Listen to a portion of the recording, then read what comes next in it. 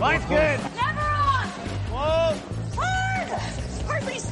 Come on, Brent. Line's good. Got real close. The hair high, right? Try and hit 2/3. Have they saved it for her? Yes, they have. Ooh, welcome to Game of Stones, everybody. I am Sean Graham, Scott alongside. As always, hello, Scott. Sean, I'm here. I got here. Yeah. Pretty excited, had a good day today. Got a massage. You ever get a massage? Once or twice, not too frequently though. Yeah, I think I should go more because, my leg was pretty smarting from our game the other night, which I'm sure we'll get into later. But yeah, overall good day. How about you, man? Good day? Yeah, not too bad. Not nearly as relaxing as that. Doing a lot of stuff. Things are busy, but very excited because not only are they busy here, Scott, busy across the pond as well. As the European Championships getting started this Saturday. And who better to talk to than one of our friends from Rocks Across the Pond? Ryan McGee is here. Ryan, how are you? I can think of about 25 different people that it would be better to talk to about the current state of European curling than me. Well, let's say this up front. One of the reasons why you are flying solo is that your partner, the Professor of Peel, is in this event. I know, it's amazing. I am so proud of that guy, and I can't wait to see how they do.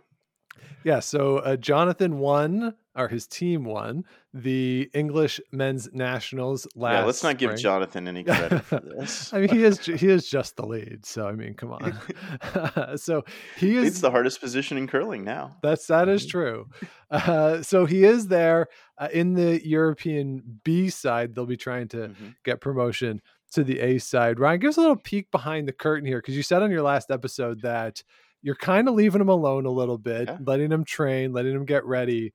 But what have you heard from him in terms of, if anything, just the prep for this and what's gone into it and what his level of anticipation for this week? I mean, I think they're excited because they are taking this. I mean, Jonathan and I have fun on our podcast, but trust me, they are taking this serious as a heart attack. They scheduled to try to peak for this event. They've been training. They've been in Scotland practicing. They've got a hell of a coach. So they are, I hope they're ready. Then, yeah, I'm excited for him. And I couldn't be more pumped. I know that this is something that he talked about when he first moved out to England, and now to see this kind of coming to fruition for him all these years later. It's just so exciting. Very cool. It's a really cool story for sure. So we will get into the B side in a little bit, but because Jonathan is not here, it does present an interesting quandary for us in terms of the annual bad beer bet. So if you haven't been with us for that long, or this is your first time listening to a European preview from us, over the past few years, we've gotten together. Jonathan's come on with me and Scott's gone on with Ryan, and we've split it. One of us has done the preview of the men, the other the women's, and we each make picks for the A and the B side, and we make it a bet. So whichever show in aggregate loses has to drink terrible beer either on their show, or if we do a year-end sort of hangout on Facebook Live. Without Jonathan this year, we're got to change it up a little bit. So what we're going to do is Scott and I are going to try to come to a consensus on our picks, and we'll go up against Ryan 2-on-1, but with one set of picks.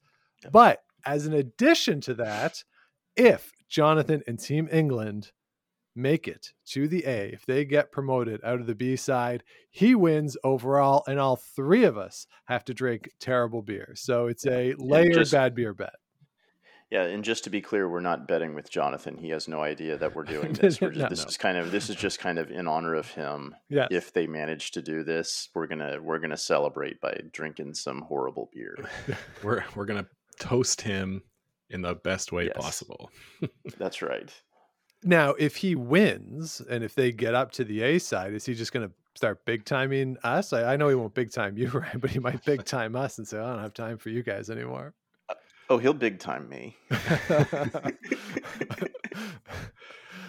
Well, boy. it'd be warranted, I guess. He's a major player. So let's get into this. Very exciting times for European curling. I was going through the fields last night in getting ready for this. They're pretty stacked on both the men's and the women's side. European curling continues to get better and better. Let's start with the men here because that's what I have pulled up in front of me. So I've ranked the teams based on tiers that I think they fall into. And I think the men's is kind of straightforward. So let's start with the contenders for the men's. And I'm going to start with Team Scotland. Bruce Mowat, they are the defending champions of this event. They went 8-1 last year, beating Italy and Switzerland in the playoffs. On the season, they are 23-11. They lost the quarterfinals of the National this past weekend here in Canada, out east. Lost to Nicholas Edin in the quarterfinals there. They missed the playoffs at the Tour Challenge. And overall on the season, their hammer efficiency is down from where we've seen it in the past, down at 0.43. Scott, I think that's a concern for this team, but where do you size them up here as we go into this event? Obviously one of the top contenders at any event they're going to be at. So I'm not really worried too much about how the season has gone so far. You sort of think that they'll strap it in when they get to this big one and definitely be ready for it. Ryan, what do you think about this team? Is health still an issue for this team? I know, was it Hammy that had the hand injury? Bobby, I think. Bobby had, yeah. I think they're all good now. I don't think anyone's missed any games so far this season. Yeah, I always kind of view them and Nick Edin kind of like the way Tiger would approach tournaments. Like he always made sure that he was peaking for the majors, and he was very specific in the way that he scheduled himself. And I kind of view Sweden and Scotland as kind of the same way. Yeah. Don't take the early part of the season too seriously. Just it's really a tune-up. And for these guys, to work on what you need to work on. Exactly. Mm-hmm. Yeah. Get ready for the big stuff. And I mean, all that being said, though, going back to back is really hard. And of course, they won the world championship as well. So they did the double last year. So that's going to be tough for them. And as we'll get to, there is a team that is riding high and riding hot into this event. So, it is a pretty stacked field. So my next contender, let's go right to them then. Let's go to the Italians. Joel Retornaz, 8-1 last year, winning the bronze medal. They are a scorching 36-4 this season. They won both the Tour Challenge and the National. They are scoring 9.6 points per game while giving up a tidy 4.8 points per game. I don't know if you're a math major, but that is quite literally double the amount of points per game. Their steel defense is 0.07, so they are not giving up anything when they have the hammer.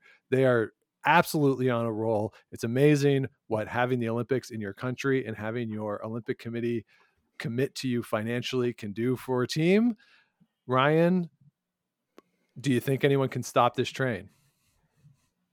Well, I mean, yeah, because it's curling. But I mean, can we just stop and appreciate how amazing this is? Forget about the fact that there probably is a little bit of extra money being pumped into the program, knowing that they are in the Olympics. Just the fact that this team went from being, an anecdote that Russ Howard would tell every Worlds to now being a 3-time Grand Slam champion. Yeah. And being talked about as being a legitimate world championship contender. And right now, a couple of years out, a medal contender. I mean, absolutely just props to that entire team and that entire program. And, the women aren't far behind. Mm-hmm. Mm-hmm. Yeah. You gotta wonder if going back to Europe might actually be a disadvantage for them, given how well they're playing on Canadian ice this year, right? But no, they're absolutely on fire. It's insane. These kind of numbers, you just don't see them anywhere, right? You think, oh, maybe this is like Nicholas Edin playing in his national playdowns, given how sort of dominant they've been, right? But no, just incredible. Yeah, and when you think back to China and Beijing and those Olympics, and when Constantini and Mosander won that gold medal, you thought, oh, that's a cool story, but it's mixed doubles, weird things can happen. It's not the 4-person game. For them to come through and in such a short amount of time, too. I remember Brad Gushu at the 2022 World Championship. He made a comment that Return As was very excited because they had just qualified for, I think it was the Players Championship, which was one of, if not their first mainstream slam. They might have played in the tier 2 before. And how Return As was excited because, yeah, he's gotten to play in a bunch of worlds, but the slams were more of a reach for him. And now they're just showing up and toying with people and just winning them all. So it really is not only just a great run, but how fast this has happened for them is really incredible. Yeah, because I mean, money doesn't solve all your problems. I mean, the Chinese teams, they pumped a lot of money into not only sending teams out to Canada in the 4 years running up to Beijing, but also bringing international teams to China for events there. And, this kind of success did not happen for them. Yeah. No, nor, but it, it did make us pay attention to the World Cup for 6 months. So, small victories, I guess. All right, let's move on to Nicodine and Team Sweden. They finished 4th place last year, but that was with Oscar Eriksson skipping, with Nicodine on the shelf last year with his knee injury. Speaking of Nicodine injuries, he is injured right now. Some sort of a wrist or hand injury this past weekend at the National. He kept rubbing it, and Rasmus Rana was cleaning his stones for him. So something's going on with Nicodine's right wrist. On the season, not what you would expect from them. They are 19-11. They have not won an event so far. They did lose the final of the National this past weekend, lost the final of the Shorty Jenkins Spiel to Ross White, quarterfinals of the Tour Challenge. So they've been in some playoffs, been in some good moments, but 19-11, not what you expect from this team, Scott. No, and really not capitalizing with the hammer to the extent that we've seen them in the past. Only they're at 46%. So just not as sharp as you'd expect at the beginning of the season. That said, this is a team that you never really count out. I wonder if there's any hangover from last year, from that sort of crap out they had at the World Championships, maybe carried over a bit. The injury, always a question with Nicolas Edin. So, yeah, we'll see how that develops early in the week.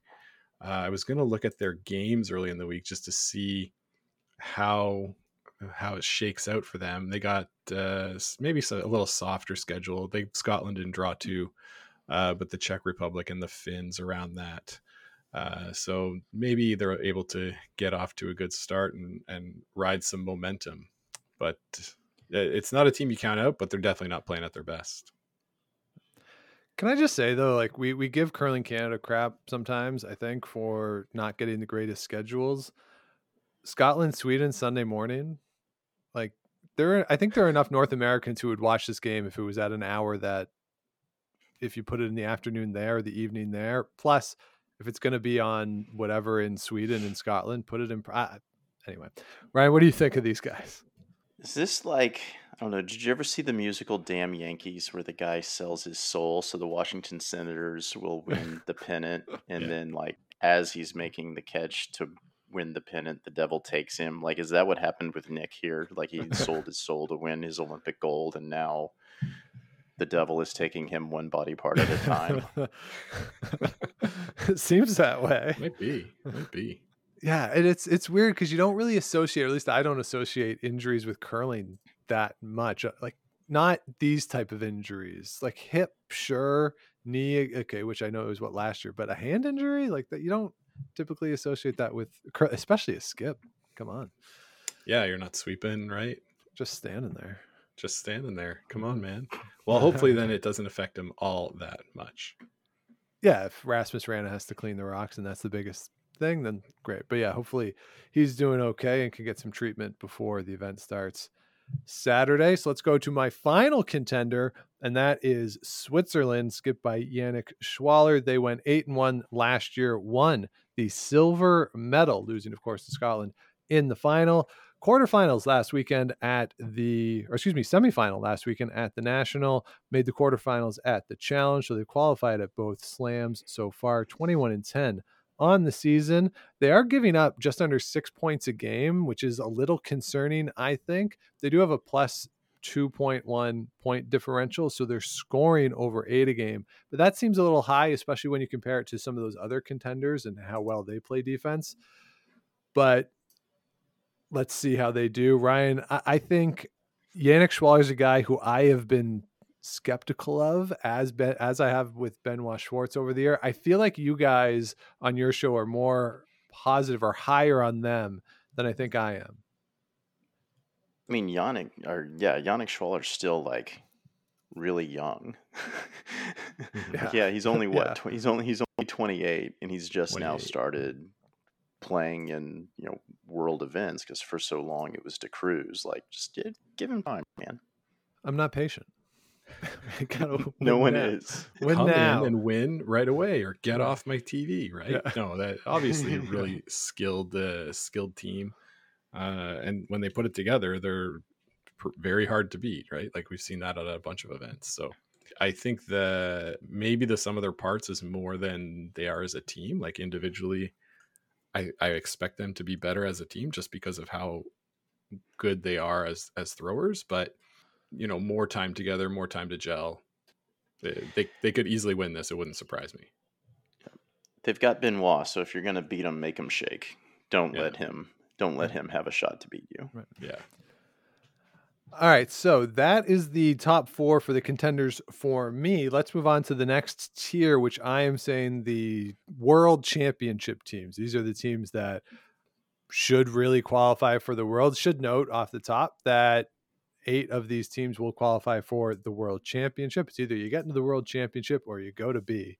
It's like, second prize is you're fired. So it's one of those things. So let's get into our world tier, or my world tier. Start with Norway. Magnus Ramsfeld skipping the team this year. Last year it was Stefan Wallstedt. They went 4-5.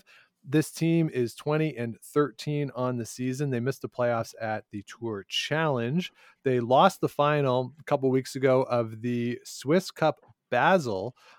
So a good showing there to get into the final. Their hammer efficiency is 0.44 on the season. And without the hammer, they're only giving up 1.06 points per end. So that's pretty good. The top teams are usually under 1 in that category, but it does show that you're getting some steals, some blanks, and not giving up too many multiple ends, and certainly not too many big ends of 3, 4s and plus. So on the defensive side, you got to kind of like that number a little bit. And if they can keep some games close, these guys can make shots. Definitely. Yeah. They're one of these teams that you're never surprised when they win games at the Worlds. They're just like that good. But they've got quite the opening stretch for Norway, taking on Scotland and Italy right out the chute. Pretty tough. So I don't know. I don't think I like that, given that's a tough start. Are they going to be able to bounce back from that and basically have to go not perfect, but really can't afford any losses after that tough start? If they catch one of them, good enough, but it's going to be tough. I feel like that happens to Norway a lot, where they have a really front-loaded schedule, and you look and they're like 1-3, and you forget about them, and then the next thing you know, they've won 5 in a row. I think this team's coming. Don't be surprised if they make the playoffs this year. Okay, maybe a preview to a bold pick here. I doubt that. Maybe we'll see. All right, I'm trying not to drink an IPA here. Right. All right, let's move on to Germany and Sixten Totzek. 3-6 last year, just snuck in to the World Championship, finishing 8th. Some lineup changes here for this event and for the team in general. Claudius Harsch is out at 3rd. Joshua Suter is in. And you also have a change at lead. Dominic Grendel is out, and Jan Lucia Haag is in. Hope I got those right. This team beat Benny Cap, who is Benny Cap with Mark Muskowitz at the playdowns to get into this event. It was a best out of 5 series between the two teams. They won in 5 at the German Euro Trials. Overall on the season, including that event, 7-5 in tour level events. In those 12 games, they have 10 steals. So pretty good defensively. You got to like that for them if they can get some steals here, keep things clean overall. I like that for them. I like that strategy, but we've seen him get in trouble against the top teams in past events at the Euros and the World Championship. So Ryan, I don't know. What do you think the strategy should be for Totsic and this somewhat new look team? Just manage the week and get to Worlds. Yeah. Keep it simple is what they're probably going to be hoping for. They've got a soft opening, Finland and the Czechs, and then Turkey after that. So maybe they can build some momentum, get a good feel for the ice. And like you say, Ryan, they're just trying to get to Worlds this week. All right, another team looking to get back to Worlds. It's Czechia and Lucas Klima, 3-6 last year, good for 7th place and a spot in the World Championship. They have also had a lineup change. At the second position, Radek Boak is out. Martin Urich is in. He was the alternate in 2022. 18-10 so far on the season. They won the Prague Classic last weekend. Last year, they had the second fewest number of blank ends in the event in their 9 games, 6 blank ends total for them. So if you look at the difference in overall scoring for them, they were -10 in ends of 3+ points. Their overall point differential was -11. So when they were keeping it close, tight scores, they were even on the point differential. So you like that from them, but they're also not blanking ends. So I've seen these guys play. I like Lucas Klima the few times I've had the opportunity to talk to him. But man, oh man, sometimes you want to run out there and say, hitting is okay. You're allowed to hit. It's fine. So I think that's where they should go, but that's not his game. That's not what he likes to do. Scott, do you think that they have potentially made a jump in ability, that now they've gotten more and more reps at this level, that they might be able to sustain that level of strategy, not quite like Jennifer Jones, but in the way Jennifer Jones does? Yeah, it's that's it's going to be really tough for anybody that, if your skill is not the same as the teams you're playing against, like probably the best way to play is to play defensive, wait for your chances. That said, are they still being coached by Craig? Because I think that's like the way that Craig would play too, is to mix it up, attack more than say sit back and play defense. Yeah, that's a good point. That Craig does come from that school a little bit of let's just mix it up because it's boring otherwise, right? Yeah, Ryan? exactly. So yeah, Ryan, what do you think of these guys? What do you think of Klima and his chances? All right, so to me, this is the most interesting team. It's the team that I'm paying the most attention to coming up, hopefully into Worlds. Because this is the stuff counts this year, right? Mm-hmm. So the 2024 Worlds and 2025 Worlds decide who get those 7 automatic bids to the Olympics. And if you pay attention, you know that Czechia, the last 3 last chance Olympic qualifiers has been the 11th team in the last 3 Olympics. So is this team finally going to do it? Are they not going to have to go to that last chance Olympic qualifier, or are they destined to do this 4 cycles in a row? So I'm very interested to see how they wind up doing this year. Mm-hmm. Yeah, so if for whatever reason they have a bad week and fall out of the A, that's going to be like a crushing blow to them. It's doom. Yeah, and doom. I remember talking to Saville and Klima at the 2022 Worlds, so after the Olympics, and they were disappointed, but they were also really optimistic about the next 4 years. They felt that they were in a good place at that point. They had already kind of gotten over it and were like, all right, let's do this. We're resetting. Let's go. So yeah, I kind of root for them on that level, that here we are, the 2022 Worlds. To be quite honest, nobody was really taking it that seriously, but they were like, these are our reps, arena ice. These are really good teams. Let's learn from this. And yeah, I think the development for them has been pretty good so far. For sure. All right, my last team in the worlds category, and that is Turkey. That is Team Karagaz, 4-5 last year for a 6th place finish. The lineup is the same. They are 5-2 on the season. They lost the final of the Prague Classic.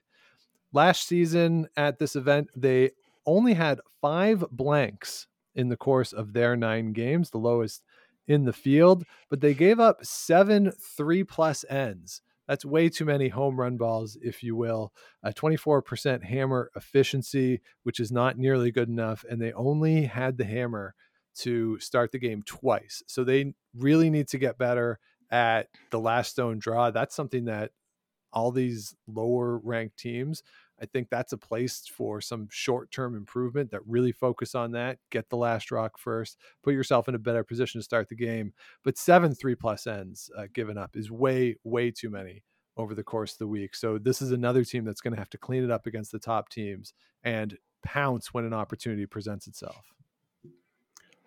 Yeah, Sean, did you pronounce the name? One of my favorite things of this is when you pronounce people's names. Yeah, Team Karagaz. Okay. I think it's Karagosh. Karagosh, even better. I think even better. It's that's how Jonathan says it. Karagosh, okay. Urjan. I've been listening to a YouTube video of how to pronounce his name for the whole show. So if I didn't hear anything, that's why. Yeah, no, I'm excited for this Team Turkey to come out and play. They were a big crowd favorite at the Worlds last year. A lot of fun for us to follow. And yeah, I think if they can keep it close, they can be able to limit those mistakes and then capitalize when they have the chance. They're going to have a good week. How about you, Ryan? What do you think? It's a fascinating team and another great story. I think the rise of Turkish curling on both the men's and women's side is another thing that we should celebrate. It's also it's interesting that you don't see a lot of foreign coaches listed when the Turkish teams go out and play. They keep a lot of things in house, and I think that also lends to this being another great story. Is that you can not only develop your own curlers, you can develop your own coaches. Yeah, that's definitely a good news story for Turkey and maybe a blueprint for developing curling nations to follow. But wait, I thought everyone around the world was good because of the Canadian coaches going around. I'm pretty sure that's our biggest problem in this country, isn't it? They've had foreign coaches come in previously, but it's been a while since I've seen that for them. Mm-hmm.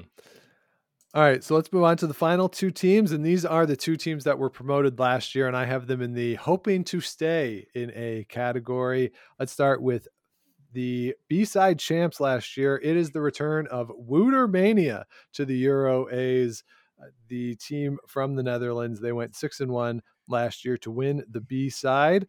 Bit of a change this season. Jaap van Dorp is now fully in the 2nd position, and Laurens Hockman is now in the 3rd position. That is a change from last year in the lineup in this event. 20-21 on the season. Tons of points in their games, almost 15 points a game in total. They went 0-4 at the Tour Challenge. They were outscored 26-14 in those games, and they did not qualify at the Swiss Cup, which was their other biggest event of the season. Ryan, do you think Wouter and his Mania has a chance? To do what? Stay. Oh yeah, of course. This team is interesting because they're starting to cycle in the younger players. So you're starting to see kind of the 2nd generation of Dutch curlers come in and get playing time for the national team, which is a sign that a developing nation is going to be staying.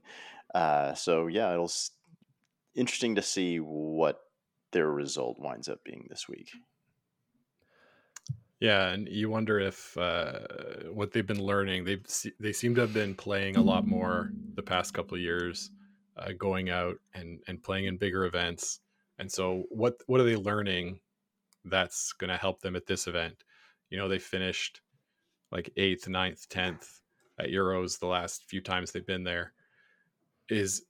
are they going to take that step forward this year? We'll see. I mean, the last time Wouter was at the Worlds, I remember he had so many chances and they were in so many ends, and then just one shot here and there, and then they gave up 4. And so they are really close, and I think closer than, say, the 2021 record would indicate, or the point differential would indicate. It's really on the margins, and that's partly because he plays that aggressive lot of rocks in play strategy, where one shot or even a half shot can lead to a multiple or a 3-ender. Also, shout out, also great for someone from another podcast to come on a different podcast and mention a third podcast, but check out Bill Shearhart, A Pane in the Glass. He just interviewed their coach, Shari Liebrandt. So if you want kind of behind the scenes on Dutch curling and how this has all happened, go check out that interview. All right, and the final team in the A side, it is Finland. It is Kalle Kiskinen, silver medal last year, 6-1 through the round robin. Lineup change here at the second position. Leo Uni is in. They are 8-7 so far on the season, 3-2 at that Prague event. In 2022, in that final, they were down 5-0. That doesn't make any sense. Oh yeah, because they lost. Sorry, they were down 5-0, gave up a 2, steal a 2, steal of 1 to get down 5-0 in that game. So that's one of those things where you look at, again, a team that might not be as talented shot making wise as the top teams. You can't put yourself in those positions. The top teams are way too good defensively. Keep it simple. Keep it open. Scott, this is our strategy on the very regular occurrence where we're playing people who are better than us. If you keep it simple, we can make the simple shots just as easily as they can. You hope. That's the plan, right? That's always the plan. But you just sort of don't want to dig yourself into too big of a hole. That said, if you see an opportunity early, maybe you go for something early. If it doesn't work out, then dial it back. But I think that's what this team will be doing. And that's their goal for the week, is staying up in the A division. The only thing I have for you on this team is Leo was an interesting follow when I used to spend time on Elon's Idiot Box. Okay. What was he posting? He just always got interesting perspective, interesting opinions on the state of curling. Okay. All right. So maybe he has a blue sky or something. Something better. All right. So that's the 10 teams on the men's A side. Let's get into the picks for the men's A side before we talk about the B. So the way our bet is going to work this year, as I said, Scott and I have to come to a consensus. The rules are, for the A, pick 3 podium teams, including a winner. If your winner is correct, you get an extra point, 1 point for the podium teams being on the podium. And then you got to pick your 2 relegation teams for the points. So 1 point if you are correct on each. Scott, let's go first. We'll give Ryan the advantage on this. I think it's an advantage potentially to go second. Scott, who do you like here? I can't not like Joel Returnez the way that they're playing. Yep. So he's definitely a podium pick for me. Whether we go with him as a winner, I don't, I could be swayed either way. Bruce Mowat always. Yeah. And then that third one. Yeah, the third spot's tough. I don't know if we want Sweden with Nicholas Lidin with a broken hand. If we zag on this, pick Switzerland. What are you thinking? I think let's just go with Sweden. To see Nicholas Lidin miss the podium 2 years in a row, that seems like a stretch to me, even if he is a little injured this year. And again, he didn't play last year, but to see them as a team, Sweden off the podium. Plus, Anna Hasselberg also missed the podium, I think, if not the playoffs last year. So, Sweden's going to do better this year. I feel confident in that, even though Anna Hasselberg is not even there. But I see a Sweden renaissance at the Euros. So let's go with Sweden. And what do you think? Just an object in motion stays in motion? Yeah. Some number of physics law, whatever it is. I'm a scientist. Okay. Yeah, let's do it. All right. And I kind of just, I think Finland, and I don't know. I'm okay with saying Wouter's down, but what do you think? I feel like it's too easy, right? It's too easy to say, oh, the teams that came up are going back down. Yep. Yeah, I don't know if it's between like maybe the Czechs or the Turks. Yeah. I don't really want to see either of them go down. But I mean, maybe even Germany. I mean, he went 3-6 last year. Yeah, you know what? Let's upset. go Germany and then Netherlands to go down. Or Oh, wait, we're keeping Finland You like Wooter to stay? over Finland. I think I do. Yeah. Okay, Germany and Finland to go down then. Okay. All right. So those are our 5 picks. Ryan, what do you got in the men's A side? All right, on the podium, give me Italy, Scotland, and Switzerland, with Switzerland to win. And then going down, I have Finland and Turkey. Finland and Turkey. All right. So those are our picks on the A side. Let's talk about the B side. 16 teams in the men's B, fewer in the women's side. I honestly have no idea how they figure this out and why but it is what it is. So there's 16 teams in the men's B. Let's just run through them all really quick. It is Austria, Belgium, Denmark, England, Estonia, France, Hungary, Ireland, Latvia, Portugal, Slovakia, Spain, and Wales. Those are the teams that are in there from last season. The promotions from the C side are Liechtenstein, Poland, and the seaside winners from last season, it's Ukraine, one of the coolest stories in the sport last year. So those are the 16 teams. Ryan, are any of those teams really interesting to you? Anyone that you are particularly watching? Well, yeah, of course, Denmark. I mean, It seems like there's always one team in the B that you fully expect to just run the table and just have fun on their way back to the A. Denmark seems to be that team this year. The interesting thing to me is the way that the groups got split up, and it's very similar to the way that we see the Briar and the Scotties groups get split up when they're A and B, and there's always someone saying, "Oh, this is the group of death because these 3 teams are really, really good." If you look at it in Group A, there's 3-4 teams that are really, really good, but you look at Group B, and it's like, okay, 5 or 6 of these teams could make the playoffs, and I feel like it's that way in the Briar and the Scotties too. And it's like, okay, well, what do you consider to be a group of death? A group where you can almost put in and pin what 3 teams you think are going to make the playoffs, or a group where anyone could make the playoffs. And to me, it's all a matter of perspective. If you're in the group that has the 3 teams that are probably going to make the playoffs, you probably think, "Oh, we're in the group of death." But if you're in the other group and you're like, "Man, every single one of these games is going to be a beatdown," you probably think, "Oh, we're in the group of death," right? Mm-hmm. That's the interesting thing to me. Group A, Estonia with a little bit of a different lineup than what we're used to seeing. Denmark and Latvia, those are 3 really, really good teams. Poland, like, watch out for them. Like, they're back. You know, they're a legal governing body again. They were always solid, and we didn't really hear anything about them because they didn't compete for like 4 years. So interested to see how that team does. I think they're pretty solid. It's just, again, you've got Denmark, Estonia, and Latvia in that group. Group B, which is where our friends at Team Reckless are in. Man, that is a loaded group. But you fully expect Denmark to make it. If you're in Group B, if you're in that group that Denmark is not in, you either want to finish first or third. Because if you finish second, you're gonna have to beat Denmark to make it into the A's.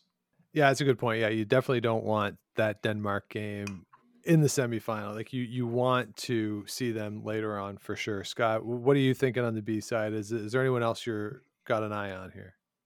Yeah, so like looking at Group B, I got my eye on Spain as a possible contender. Maybe Wales. Slovakia. Yeah, Wales. Wales came out of, like, I don't want to say nowhere, but they had a really solid campaign last year. Kind of surprising to me, but it did not surprise Jonathan at all that Welsh team was as good as they were last year. Okay. Yeah, so that's sort of what I'm seeing there. I agree on Denmark, Estonia, and Latvia. And of course, Team Reckless. And then, Team Reckless. Like you say, I think, Group B, there's a lot of teams that I could see coming into the top 3. Who's going to get promoted? I think we're both agreed on Denmark. as one. And would I take Estonia or Latvia over a team in Group B? Maybe. But Spain is the one that's jumping off the page for me right now. All right, so I think Spain is a team that I was looking at too. Sort of what do they do after last season, and what happened for them with the getting relegated? How can they bounce back? They have good performances in some of the other disciplines. So Spain's a really interesting side, and I mentioned at the top, how does the Ukrainian side? How do they do in this event with the step up, first time getting to that level? I think that's going to be a really interesting and a fun story to keep track of over the course of the week. Not going to pick them. You don't have an expectation that they're going to make it through, but just a really cool story to watch. So we have Denmark and Spain, a little chalky there. Ryan, who do you like on the B side? Man, well, Denmark, obviously, I think you can almost put, I would be stunned if they did not make it back to the A. I mean, you look at the skip for Denmark is the only player in the B with a Wikipedia page. So that's, and then the other team, it's interesting because I've watched Jonathan and Team Wretchless play Martin Struksons from Latvia a decent amount. They've gone to Riga and played them a few times. So like, if it winds up being head to head, England versus Latvia for a spot in the A's, that's going to be a really good game, because watching those two teams play, it's always been a good game. I want Jonathan and Rob and Joe to listen to this and get mad. Felix, you don't matter because you're not going to play. But I want them to listen to this and get angry, because I am taking Denmark and Poland. Poland. All right. So I like it. There you have it. Our picks on the men's side. Of course, we still have the women's side to discuss, and we will do that. But we're going to take a quick break. Scott. Yes. What do we use to record this fine audio program? Well, Sean, we always use Zencastr, my favorite podcast recording platform. Yeah, me too. I really like Zencastr. We started using it a few years ago. I think start of the pandemic. Actually, Ryan from Rocks Across the Pond turned us on to Zencastr because we were using Skype and recording on Skype, which presented editing issues because you get the whole Skype call, not just what you want to record, what you want to have on your show. The audio is not as good because with Zencastr, you're getting the input from each person, whereas on a Skype record, you were getting the one person side of it. So it didn't always sound great. So we love Zencastr. We've been using it for years. It gives us the video when we've done video, it gives us the audio, really good quality, really easy to edit, gives you post-production quality as well. Scott, by far the best recording stuff that we have used. And that's the truth. Yes. So we are part of the Zencastr family of shows and stuff, and we're very excited to invite you to try out Zencastr if you want to start your own show. Zencastr.com/pricing, and you can use our promo code to get a 30% discount from your first month of any Zencastr paid plan. Scott, our offer code might surprise you. It's What's Old is News, all one word. This is a joint deal because I also have the history podcast that is called What's Old is News. I use Zencastr for that show as well. And if you go back and listen to some of my early episodes, like early episodes, like 2013, 14 range, you can really tell the difference that Zencastr has made in the overall quality. So again, Zencastr.com/pricing, use What's Old is News in the offer code, 30% off any paid Zencastr plan. Again, Zencastr.com/pricing. What's Old is News if you want to sound great on your own show. I'm heading there now, Sean. All right, and we are back. Let's get into the women's side of the 2023 European Curling Championship. I have, similarly to the men, broken the women's field for the A side into tiers. And let's start with the top tier, which is populated. All right, but all right, let's be clear here. There are 2 tiers. Yeah. In this event. There's Team Tiranzoni, and then there's 9 teams that are pretty much even. Like that, those are your tiers here.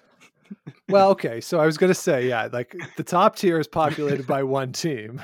And yes, it is Silvana Tiranzoni and Switzerland. Silver medalist last year going 6-3. Of course, new front end this season with Selena Wichchonk and Carol Howald in this team with the big lineup change. Hasn't really messed them up too much. 31-7 on the season. They have made the quarterfinal and the semifinals at the 2 slams so far this year. Won the Stu Cells in Halifax, as well as the Shorty Jenkins. Hammer efficiency at 0.47. Steel efficiency at 0.30. Those are both pretty good numbers. You'd like to see the hammer number a little higher for them. They're typically above 50% in a lot of their events, but they're scoring just under 9 points a game. Ryan, you mentioned it. It's kind of them and anybody else. So if they don't win, how surprised will you be? All right, so not that surprised because they usually have it geared up for Worlds. I don't think that they've won Euros all that often. I think that they more just like plan to win Worlds. And that's all they do. That's just their move. Yeah, that's it's what they're known for, winning Worlds. With this field, though, they're the heavy betting favorites. Silvana has not won a Euros. I gotta think that they're easily in the catbird seat for this one, guys. Much better than better resume, I'd say, than everybody else on the field. Apologies in advance to Madeleine Dupont, but is she playing? Well, let's get into that team. Let's talk about Denmark, because the next tier is everybody else. And we're going to start with the defending champions from Denmark. And Madeleine Dupont is not playing in this event. She is not listed on the roster for Team Denmark. It really? is her team, right, though. She is on the World Curling Federation site. Yeah, it's weird. Like, World Curling Federation has her and Wikipedia does not. Like, I would trust World Curling Federation, honestly. Well, I'm going on the press release that World Curling sent that did not have her listed. Oh, well, then they need to update their website. So according to the press release that went out, it is Mathilde Hals or Halsey, who is going to be Halsa, who is skipping but throwing the 3rd stone. Jasmine Lander is going to be throwing the 4th stone for the defending champs. Madeleine Dupont did play at the Tour Challenge Tier 2, where this team won the silver medal. Mathilde didn't play in that event. So a little bit of uncertainty going into it, apparently, with conflicting information on the World Curling Federation website, yet again confirming our belief that it's the worst curling site in the sport. There's a few of those. For sure. All right, so what is the difference then for this team, Scott, for you, as a very well-known Madeleine Dupont hater, if she plays or if she does not play? Well, Sean, I came into this podcast all set to be like, you know what? This is the year I'm going to do it. I'm going to throw my support behind Team Denmark. And now, boy, I don't know. I think it's a huge step down, no? Yeah. She's really good. Yeah. Hey, Mathilde's good, y'all. So I remember it was a couple of years ago, Madalena again did not play. And Mathilde went out there and I think made playoffs of Euros. Like, everyone was expecting, myself included, expecting Denmark to go down to the Bs, and Mathilde not only played well but made playoffs. I mean, yeah, maybe misremembering that, but looking at the field, I could see it happening for sure. Yeah, I think for them, and when you look at sort of the strategy that they've taken as a team, like last year, they just crushed people. They outscored, their scoring differential was 100-49 in this event. They just crushed people. Coming into this, they went 1-3 at the Danish Open a couple weeks ago, only 15-13 on the season, but for them, aggressive works. They steal at a 0.3 rate. So 30% of the time, like they are really playing very aggressive ends. And for them, if they can pull it off, make those shots towards the end of the end, it works. So I'm all in for this. I like them mostly because, Scott, you hate them. So it's kind of fun when they win. And they are the defending champs. Yeah, no doubt. So who is next, Sean? Next, let's go to Sweden and Anna Hasselborg not playing in this event. It is your 2022 Swedish champions. That is Isabella Rana. Hasselborg went 5-4 last year, missing the playoffs. This is Rana's first appearance at the Euros. They are the 2023 Players Champion winners.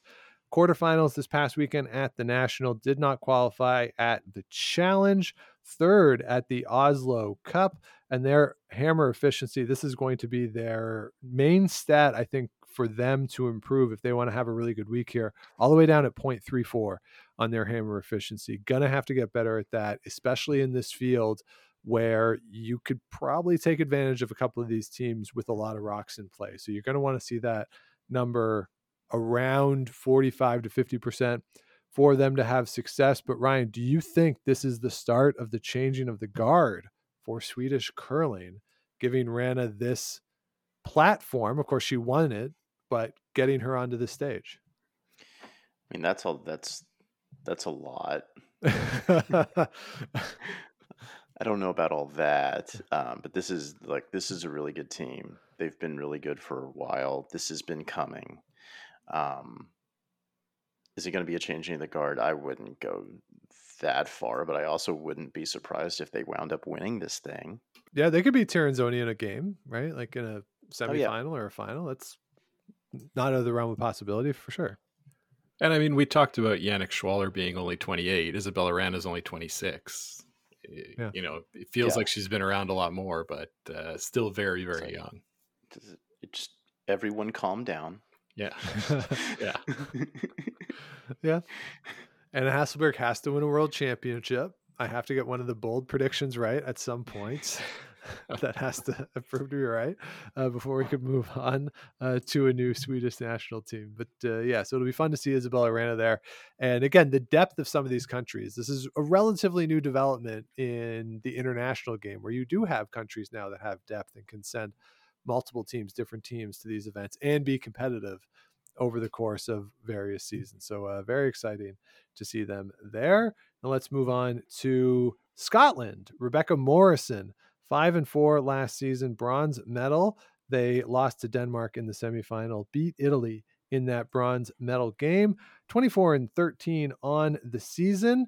They have a 0.61 force efficiency and a 0.28 steal efficiency. I very, very much like that because they're only giving up 0.91 points per end when they don't have the hammer. Without the hammer, they're also scoring 0.44 points per end. So their net, when the other team has the hammer, their net difference is only 0.47 points. That is, I think, very, very good. And when they have the hammer, it's double that. So Scott, I look at those two numbers and say really good defensively by not giving up points, but also good at getting steals. So they're somehow setting up ends in a way that they're not risking big ends a lot, but getting points on their own while also playing somewhat conservatively with the hammer. And that's, I think, a format or a strategy that's going to play really well this week. I think so. Yeah. They I wonder too, though, about the quality of their competition, looking at those, the events that they played in. Last season at the Worlds, very disappointing, right? 3-9 record for them after having to leave the event the year before due to COVID. So we haven't been able to see them do this on the bigger stages yet, which leaves me a bit skeptical. What do you think, Ryan? I think this team's building. Jonathan is really high on Gina Aitken, their third. He thinks that she's just an outstanding curler. You know, he gets to be up there in Scotland and see a lot of these players practice and play a lot. He's really high on her. You know, this team has, you know, with Jennifer Dodds, they have some veteran leadership on there. I think this team will, by the time we get to 2026, this team will be right up there. All right, let's head to Norway. Kristen Skaslian and her team, 4-5 last year, finished in 8th place. That did get them into the World Championships, though. So we'll see how they do this year. 17-11 on the season, force percentage at 50%. They are scoring 1.47 more points per game than their opponents, which you do like to see, but they're doing it without good peripheral numbers. Very low hammer efficiency, very high force efficiency. So they're playing really tight games, low scoring games, a total of 13 points total per game in the games they're playing. The big difference for them last year in terms of the scoring is that they gave up 4+ ends against in their games. So those 5 losses, you see those big ends, that was a net of -7 points. And that was really the difference for them in terms of scoring over the course of the week.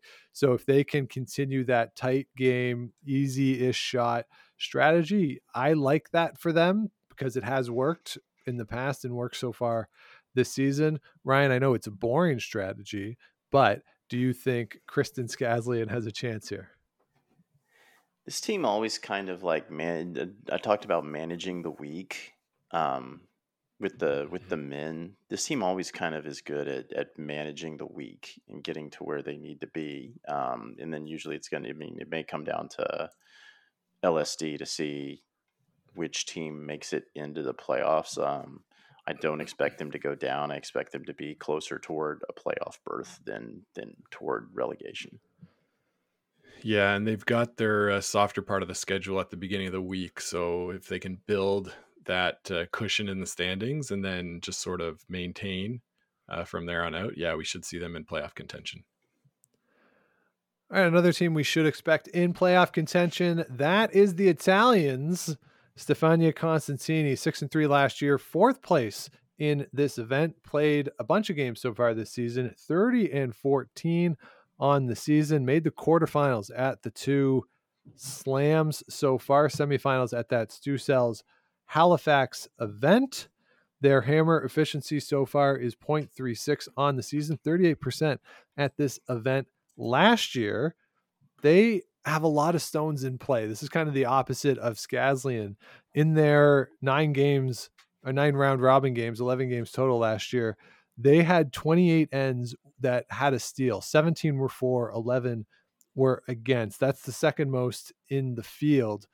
But they also were the best at the last stone draw to start the game. They had the hammer 8 times to start the game through the round robin. So you really got to like that for them when they're starting from that pole position and playing a style, Scott, that based on the numbers, at least, a lot of other teams in the field don't want to play. So they can force them into messier ends, more congested play with some of these teams that we're seeing that seem to like it a little clearer. This could be good news for them. Yeah, it could be good news for them. And they're quite skilled at making those kinds of shots. So making it into the top 6 at the Worlds last year was a big step for them. And I expect them to continue that progress this week. Yeah. And Ryan, you mentioned that the men's and the women's program for the Italians are certainly on the rise.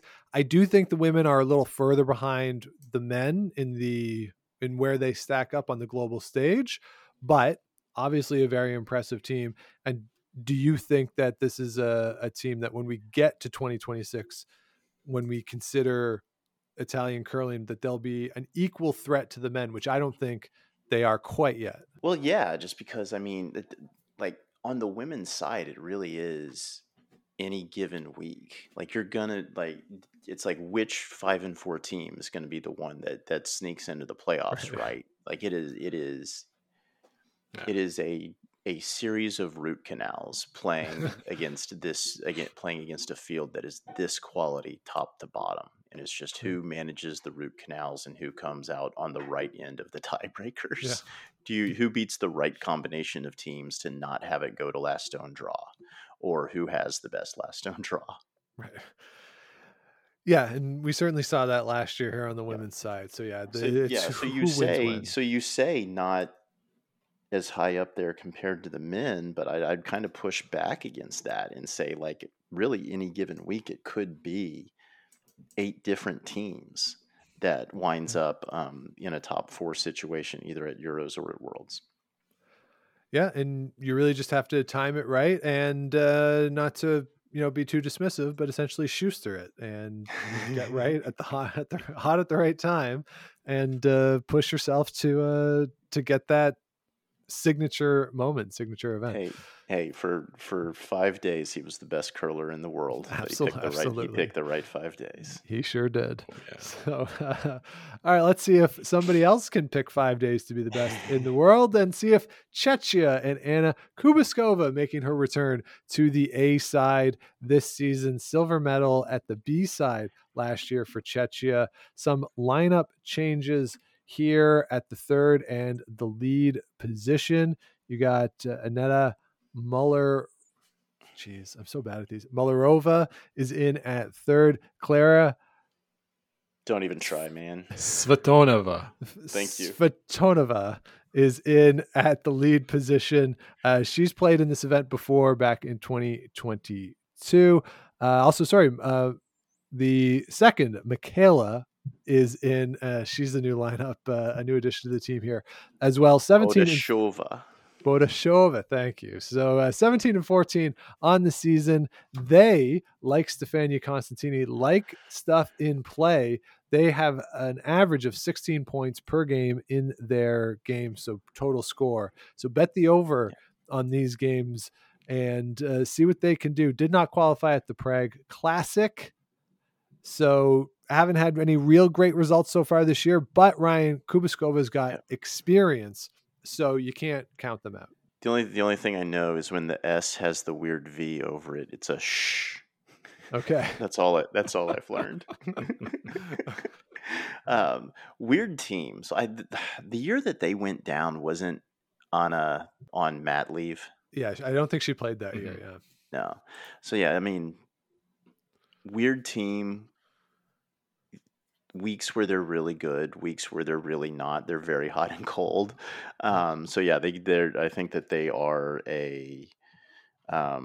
they're a candidate to go back down to the B, but I mean, they're also a candidate to make the playoffs. Yeah, that's true. As you were saying, right? Like anybody can pop in and make the playoffs here. Scott, do you think they're going to do it? Yeah, this is like the one team that I have no idea, right? Like they definitely could finish in second place and they definitely could finish last. Like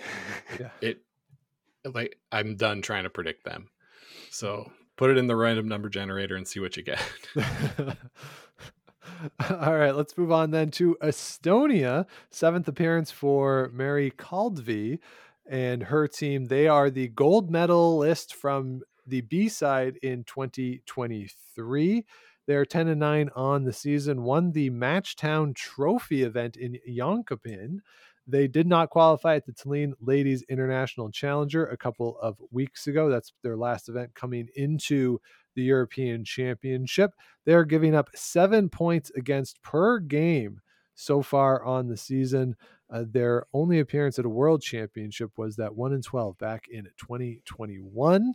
So a team that has some experience, but not a lot of success at the international level. But we have seen Kaldvi make a bunch of shots. So again, if this is a situation where she's left with one, she has a chance to make it. I'm not super optimistic at their chances to stay, but is anybody on the panel more optimistic than me? I yield my time. I mean, I'm optimistic about their chances to stay. I think that it's gonna be really close. Like I said, with beating the right combination of teams to get into the playoffs. It's the same thing to avoid relegation here. It's about beating the right combination of teams and having the right tiebreakers. Yeah. Because I don't think you're gonna see a team get shut out here. I think you're gonna see a team that has maybe 2 wins wind up heading down to the B. Yeah, based on how they're all kind of bunched together or going, like our expectation of sort of the level across the teams. I do think that for as much as it is everybody else, Scotland, Sweden, you would think that they should have an advantage. Italy, maybe Norway as well. And so I don't think you could still kind of tear it up a little bit. I'll put it to you two. Among the teams that you kind of mentioned first as being like the top half, which one do you think might go down? If like a team that we consider to be a contender, like is there one that you like wouldn't be stunned if they went down to the B? For me, it'd be Scotland. Yeah, I would put Scotland in there too. And honestly, if Madalena Dupont doesn't play, Denmark could go champion to relegated. That would be something. I think Matilda's too good to do that. Yeah, I think so too. But I think Scotland, just because the results of what we've seen at the Worlds kind of tempers it a little bit. And last year with the 5 and 4, as you say, everybody kind of clustered together. Could have gone the wrong way for them last year. So yeah, we'll have to see. All right, 2 teams left on the women's A side. Let's go to Turkey. Dilsat Yildiz and her team 5 and 4 for a 5th place finish last year. You do have a change at the lead position. 8 and 6 so far on the season. They lost the final of the Tallinn International Challenger. They are scoring though in those 14 games, 9.6 points, 4 per game. Only 6 blanks last year. 5 of them were 4. So only 1 blank when the other team had the hammer in their 9 games last year. So that's a sign of rocks in play. She's playing aggressive without the hammer. So overall, when you look at their multiples, they were doing very well last year. They scored 16 multiples and gave up 17 multiples last year. So they're playing aggressive. I like that. They scored a ton of 3s last year. So when you look at overall scoring statistics, they can push the envelope. We've seen Dilsat for a few years. She can play. The concern has always been, can the rest of her team play at a high enough level? Feels like it's starting to get to that point where she doesn't have to make miracle shots every end, maybe just every 3rd or 4th end. So that is an improvement. Scott, do you think they can replicate an above 500 performance? Yeah, I definitely think they can. Also 6 and 6 at the Worlds last year, like pretty good. I think they beat Japan, they beat Denmark, beat Scotland. So this team can hang with anyone, and I'd have them closer to the top of the field than to the bottom. Yeah, Dealshot's been on a pretty steady rise. I mean, progress is not linear, so you don't know if you're a few bad shots away from getting relegated in a field this deep. But it would be pretty cool to see them make the playoffs. Yeah. All right, and bringing us home for the women's A side, it is Germany. Changing to the guard in Germany, Daniela Jentsch is out. She is retired from competitive curling. So it is Amira Abes. Yeah. Go with that. Is in. She was the 3rd for Team Jentsch last season, where they went 5 and 4, finishing in 7th place. It is her 6th time at the Euros. First, of course, as a skip. Lena Kapp is in at the 3rd position, and she was the spare back in 2022. So when you look back at the events for this team where Amira was playing, was in the house, they've done pretty good. 3rd best force efficiency last year, 58%, only gave up 13 multiples against in the 9 games. They had 21-4, so you really like that. They had 15 steals for, only 8 against. So you kind of like those peripherals for last year. And that 5 and 4, because everyone was clustered together, that could have easily been a 6 and 3. Got them into the playoffs. 12 and 18 so far on the season. Missed the playoffs at the Danish Open. 2 events in Canada so far this season, the Autumn Gold and the Curling Stadium. 3 and 5 did not qualify at either of those events, but I think there's a chance here for them. But with Amira skipping for the first time, you got to kind of wonder what that's going to mean for her and the team. So, Ryan, is this a potential relegation squad? I mean, they all are. This is a wild card team. This team got real young real quick with those retirements. But is it going to be a situation do you have like a Tabitha Peterson situation where someone gets in there and decides, I really like this skipping thing, and then the next thing you know, they're winning. Could be, yeah. This, like you say, it's a real wild card because we don't know how they're going to take to the new positions and such. But I not feel very comfortable picking them for the playoffs, so to speak, right out of the chute. All right, so those are our 10 teams on the women's A side. Ryan, we went first on the men's, so we will give you the honor, if you'd like it, for the women's side. So who do you like on the A for your podium and your relegation? Podium, give me Switzerland, Italy, Sweden, with Sweden winning. Okay. Rana with the win. And for relegation, give me Estonia and Germany. Estonia and Germany. All right, Scott. For us, I think just ride the hot hand of Tiranzoni to win. Yeah, let's do it. Okay. We're creative. Yep. If he's going to give it to us, we got to take that, maybe score that extra point. I like, for as much as I said, if Madeleine Dupont's not playing, Denmark could go down. I kind of like Denmark to ride the wave, defending champs, kind of do a Raptors thing where the Raptors won. Everyone's like, well, they're not going to be any good anymore. And they had a really good title defense. So I kind of like that. Yeah, I like that too. I'm never going to pick Denmark if it's not the two of us together. So let's do it. And who's your third squad? I really like Norway here. Okay. I don't know. Maybe it's just because I saw them last year here in Ottawa, but that's where I'm leaning. Okay, I'm good with that. I feel like I pick Kristen Skaslien a lot to win things and or make podiums and stuff, and she never really does. But let's go with it. Let's take a chance on that. And for relegation, I do like Germany to go down, to be honest. Do you want to pull the upset and go Scotland as well? Yeah, what the hell? Right, it's no fun if we're the same, right? Yeah, so we'll go with Scotland and Germany, and I'm going to geo-block this episode from Scotland. So on the B side, yeah, that's right.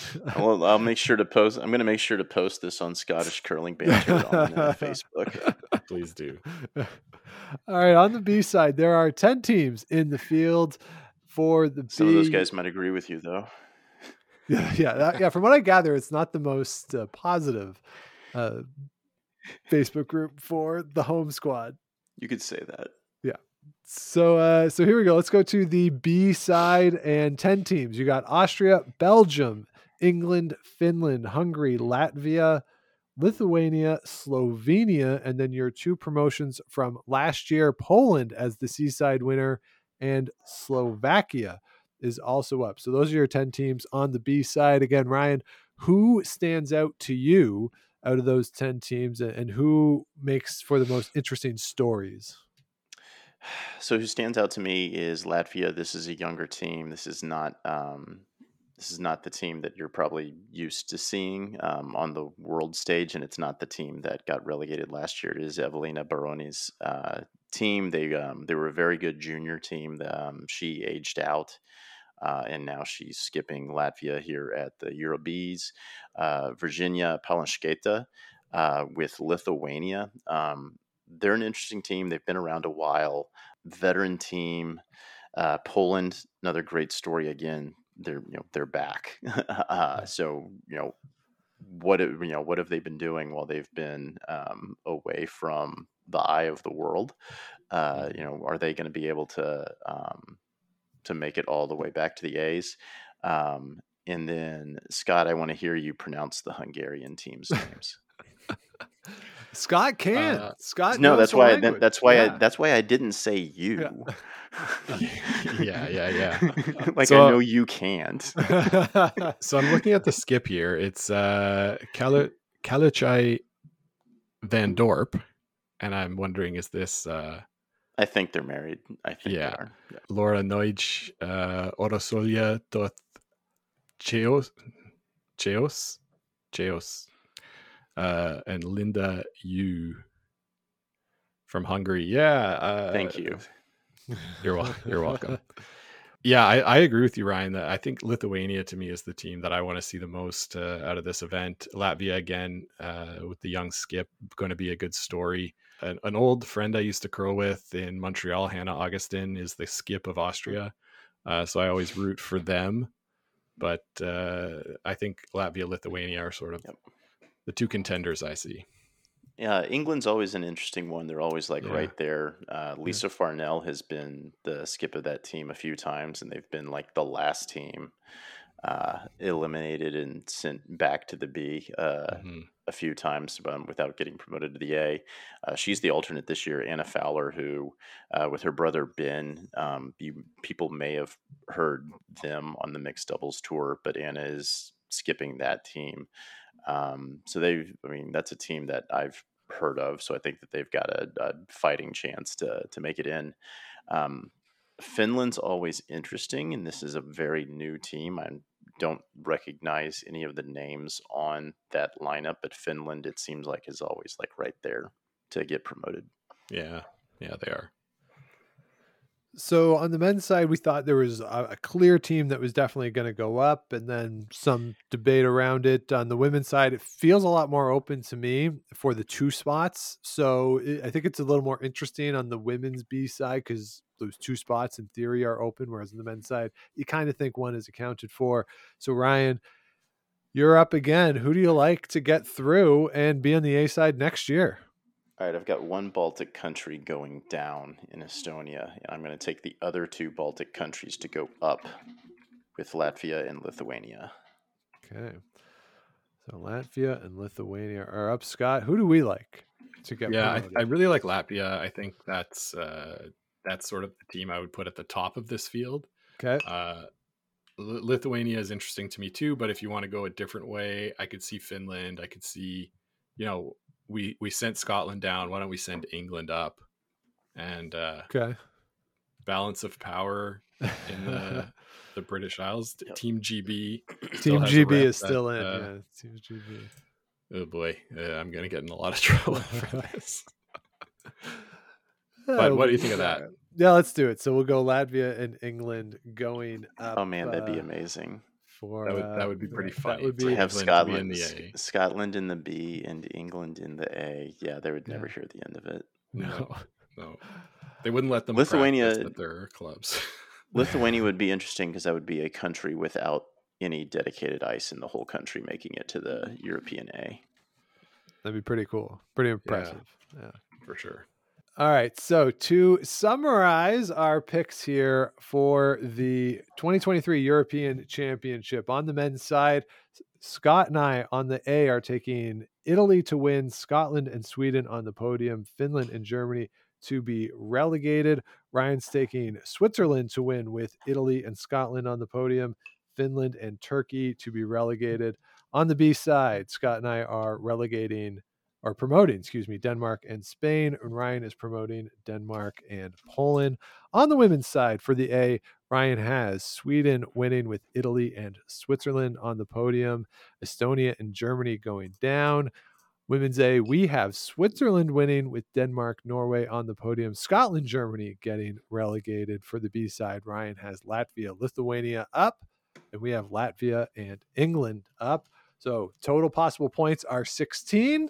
Loser has to drink terrible beer unless the Professor of Peel and Team Wretchless get promoted to the A side. Then we all have to do it. So those are our picks for the European Championships. Typical WCF policy and process for watching the games. Ryan, do you want 20 seconds to talk about curling streaming? For the first time ever, I'm going to say no. Fair enough. So just check it out. However you, whatever's going on in your country, some countries are having some television coverage. I saw in Denmark, they're showing one game on Danish television. I think it's the game against Switzerland.